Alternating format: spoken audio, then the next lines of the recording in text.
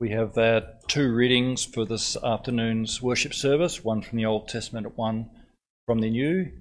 The first one is the chapter of Isaiah 53, followed by the text in Luke 23. So if we all turn to Isaiah chapter 53, and we'll be reading the entire chapter.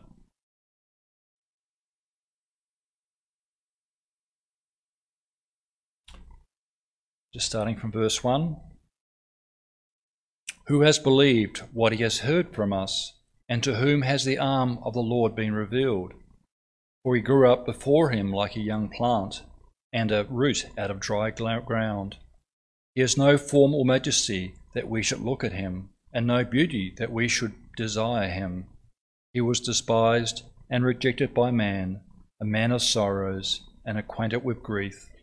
And as one from whom men hide their faces, he was despised, and we esteemed him not.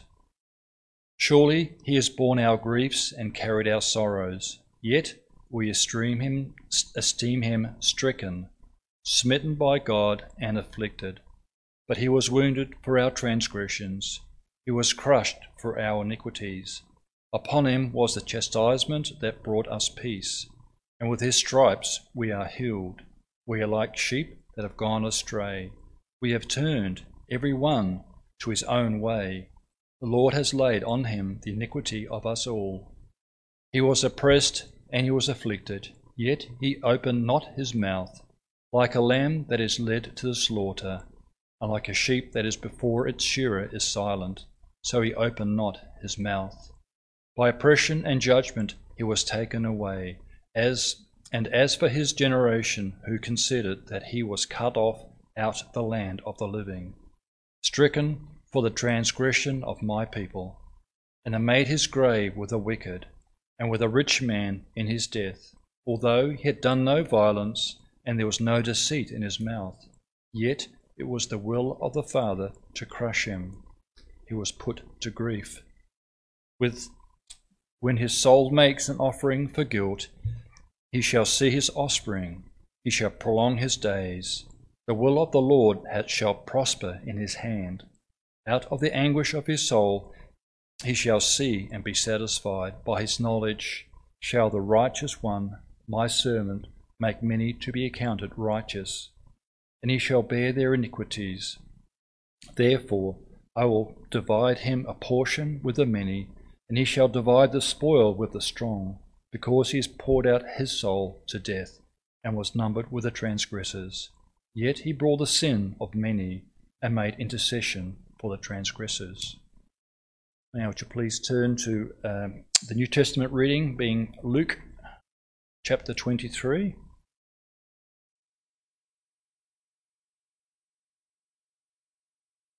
At Luke chapter 23, where we pick up the reading from verse 26 through to 34.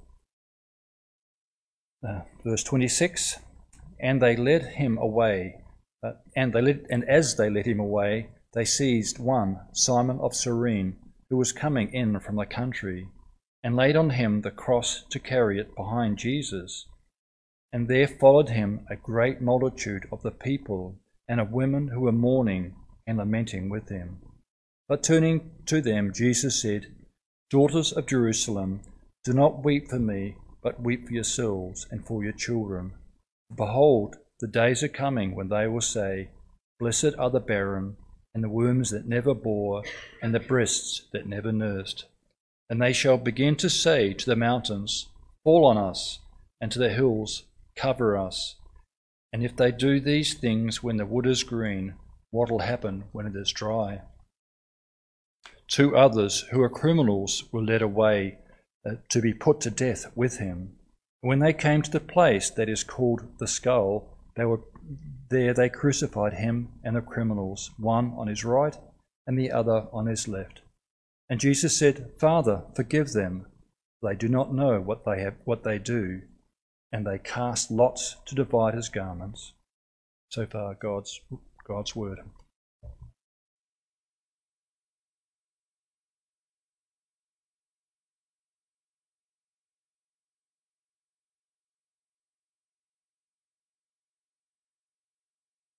About 10 years ago, I came across a book in our church library called The Seven Sayings of Our Saviour on the Cross by A.W. Pink. It really impacted on me at the time. And a few weeks ago, I came across a similar series on our Reformed Church website written by John Harverland. And there's 7 of them. And it's my intention over the coming year, or hopefully years, to make my way through them as reading services. I notice behind me, or the verse that's behind me is verse 24 of Luke, and actually our text should be the first of the sayings that Jesus made, which is verse 34. The title of the sermon is Father, Forgive Them. I'll just read verse 34, which actually I think from memory says, Father, forgive them, for they know not what they do. Brothers and sisters in our Lord Jesus Christ, Ernest Hemingway once told a story to illustrate the popularity of the Spanish name Paco. And the same story also illustrates the deep desire many of us have for forgiveness and reconciliation. A father, he said, went on a journey to Madrid to put an ad in the local paper, and the ad read, Paco, meet me at the Hotel Montana at noon Wednesday. All is forgiven. The next day at about noon, the local authorities had to gather a squadron of local police to disperse the mob of nearly 800 young men who had massed on the street in front of the inn. And all of these young men wanted to meet their father who had forgiven them for their past. To be forgiven. This is the deepest desire of every human being on earth. And sometimes we squash that desire. Or we blunt our conscience so we don't realise our great need. Yet the need is there because of the guilt we carry before an almighty God. We need forgiveness. It's so important. And yes, we, as Christians, we come to realise this. That Jesus, the Son of God, died on the cross so that all who turn to him in faith may be forgiven. He even prayed that God the Father would forgive those involved in his death. These words are the first of the 7 words that Jesus spoke from the cross. And it's not that these words are any more important than anything else that Jesus said during his life, but these words teach us a lot about the meaning and significance of forgiveness. A forgiveness you can receive from your Father in heaven. Father, forgive them, for they do not know what they are doing. The first point to notice about this remarkable prayer is that Jesus prayed it out of his great love. Here was the Lord Jesus Christ, the Messiah, the King of the Jews, the Saviour of the world, the Son of God himself, stretched out on a wooden cross like a common criminal. And in the midst of the physical pain and agony, as they drove the nails into his wrists, he prayed that God would forgive all those involved in this terrible act of murder. His prayer illustrated his great love for mankind. Most people who were crucified were political criminals for the Roman Empire. They hated the Romans and their occupation of their land, and as they were crucified, they would curse and swear and shout abuse at their tormentors. If they could, they would have taken revenge on these soldiers. They would have retaliated. They would have turned the tables on them and paid them back for what they were doing. Well, Jesus did none of this. When they hurled their insults at him, he did not retaliate. And when he suffered, he made no threats. He did not think of revenge or retaliation or paying back evil for evil. Instead, he went far beyond this. Not only did he refrain from revenge, but he actually prayed for their forgiveness. Even in this great physical and spiritual agony, his first thought was not for himself, but for those around him. He knew that he was suffering the judgment of God for human sin. But he also knew that these people would face an eternal judgment for their sin in crucifying the Son of God. And even in his own suffering, he thought of the eternal suffering that awaited them for their evil. So in his great compassion, he prayed for them. He felt pity for these people. He was compassionate and gracious, slow to anger, abounding in love. Father, forgive them, he prayed. It is remarkable that Jesus should pray like this. And perhaps that's why his prayer appears in some early manuscripts of the Gospel, but not in others. And maybe some of the early copyists thought that this can't be right. That Jesus would not have prayed this, and they so left it out. Yet most commentators agree that this is original and ought to be here. And furthermore, it is consistent with the other teachings of the Lord Jesus. In the Sermon on the Mount, he told us, "Love your enemies and pray for those who persecute you, that you may be sons of your Father in heaven." And in the Lord's Prayer, he taught us to pray, "Forgive us our sins, for we also forgive everyone who sins against us." And he told his disciples that they should forgive, and not just 7 times, but 70 times 7 times. And it is also in fulfillment of the prophecy of Isaiah 53, verse 12. "For he bore the sins of many and made intercession for the transgressors." This is exactly what he was doing here. Even in his agony on the cross, he interceded for those carrying out this great sin. And here we see more evidence of how wide and long and high and deep is the love of Christ. Here again is a love that just surpasses all understanding. So this is the first point to notice about this prayer of the Lord Jesus, that he prayed out of his great love and out of his compassion for mankind. And secondly, we should note that Jesus prayed for those responsible for his death. His first words from the cross were a prayer that had a wide perspective as he considered all those involved in his death. And this meant that he prayed for the Jews. This included the religious leaders. They were the ones who had been plotting his death. They were the ones who had arrested him and secretly tried him before the Sanhedrin. They had taken him to Pilate early that Friday morning. They were the ones who had chosen Barabbas instead of Jesus. They were primarily responsible for his death. But the Jewish crowds were also responsible. A large crowd had gathered outside Pilate's palace on that Friday morning. When Pilate wanted to release Jesus, they were the ones who cried out, "Crucify him! Crucify him!" They too were responsible. And Jesus also included in his prayer the Roman centurion and his soldiers. They didn't know much about this Jesus. They had little knowledge of who he was. They weren't interested in the religion of the Jews or their prophecies about the Messiah or their internal religious squabbles.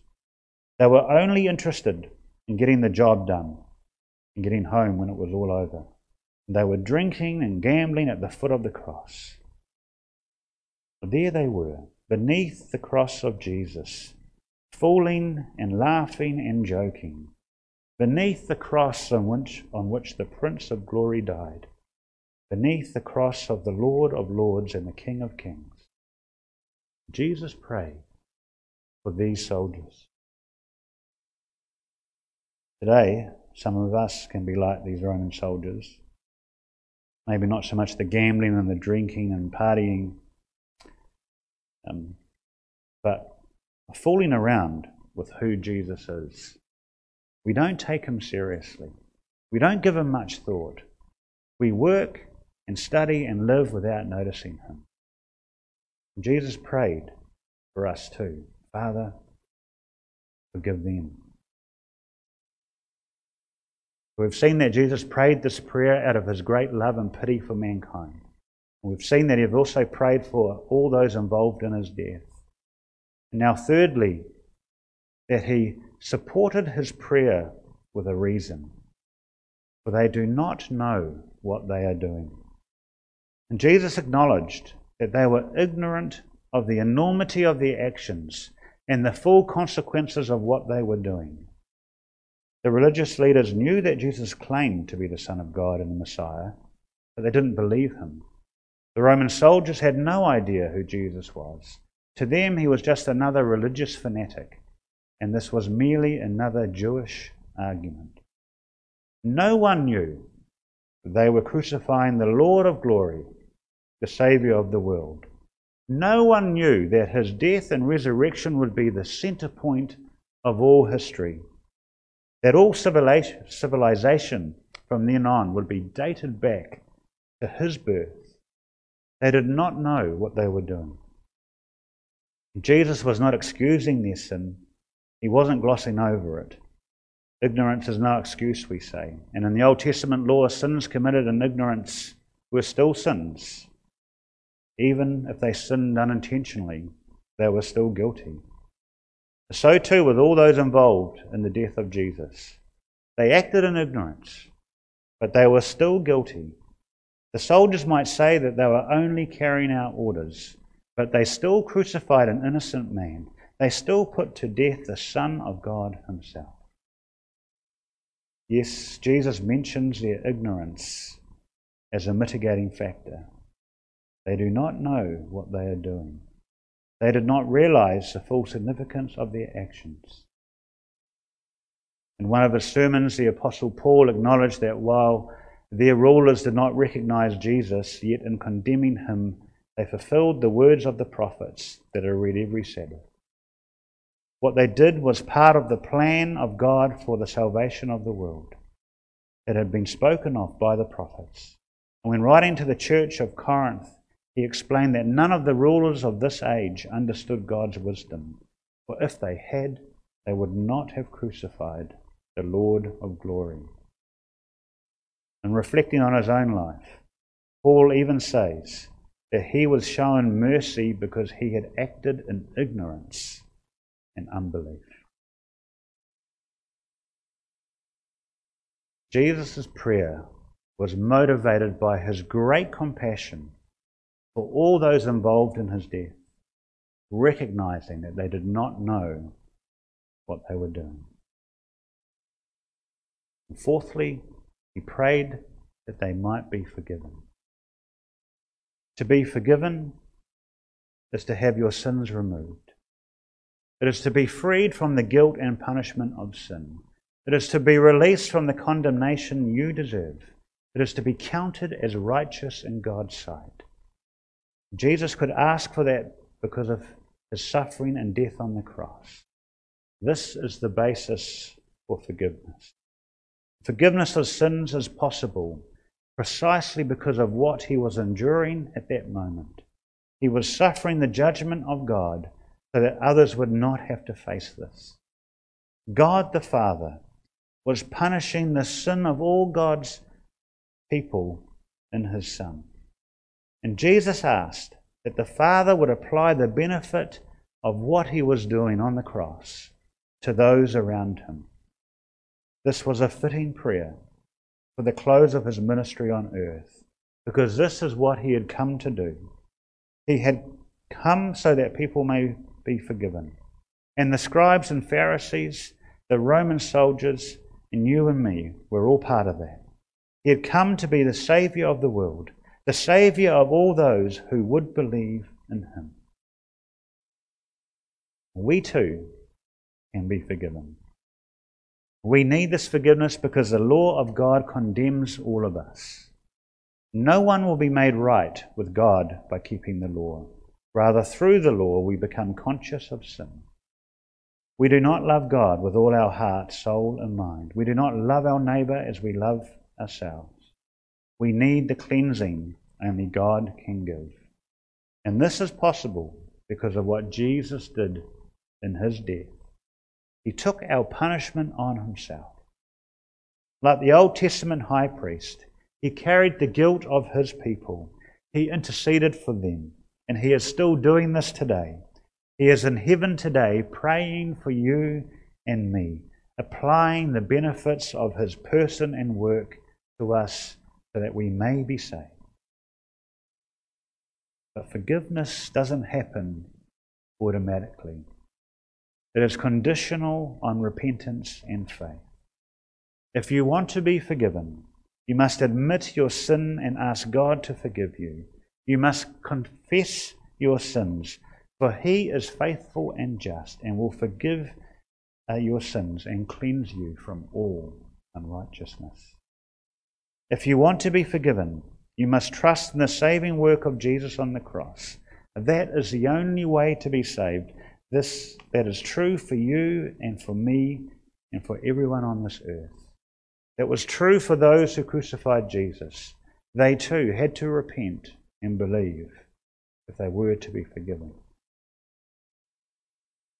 And those who are forgiven must also forgive. This prayer of Jesus is an example to us. We must do as he has done. Christ suffered for you, leaving you an example that you should follow in his steps. Forgiving others is not our natural reaction. We are more inclined to retaliate, to take revenge, to hit back. Yet Christians are called to follow the Lord Jesus in his example. No matter how badly others are treating you, the Lord calls you to love your enemies and pray for those who persecute you. And Stephen was able to do that as he was dying by being stoned. He said, Lord, do not hold this sin against them. How do you respond when people oppress you and say things against you? Do you bear a grudge and hold resentment? Do you plan revenge and plot retaliation? Or do you pray for your enemies? Do you pray that the Lord might forgive them? Do you ask that they might repent and believe and so be saved? In his prayer, Jesus was asking the Father to give his enemies time to repent, to give them time to recognize what they had done, and to confess their sin and to ask for forgiveness. And that reminds us of the parable that Jesus told about the fig tree that was not bearing any fruit. The owner of the vineyard wanted to cut it down, but the manager asked for time. Sir, leave it alone for 1 more year, and I'll dig around it and fertilize it. If it bears fruit next year, fine. If not, then cut it down. And in his prayer, Jesus prayed for the forgiveness of his enemies. But he also recognized the coming judgment of God. He knew that God was a God of love and justice. And we must recognize this too. God will forgive you if you repent and believe.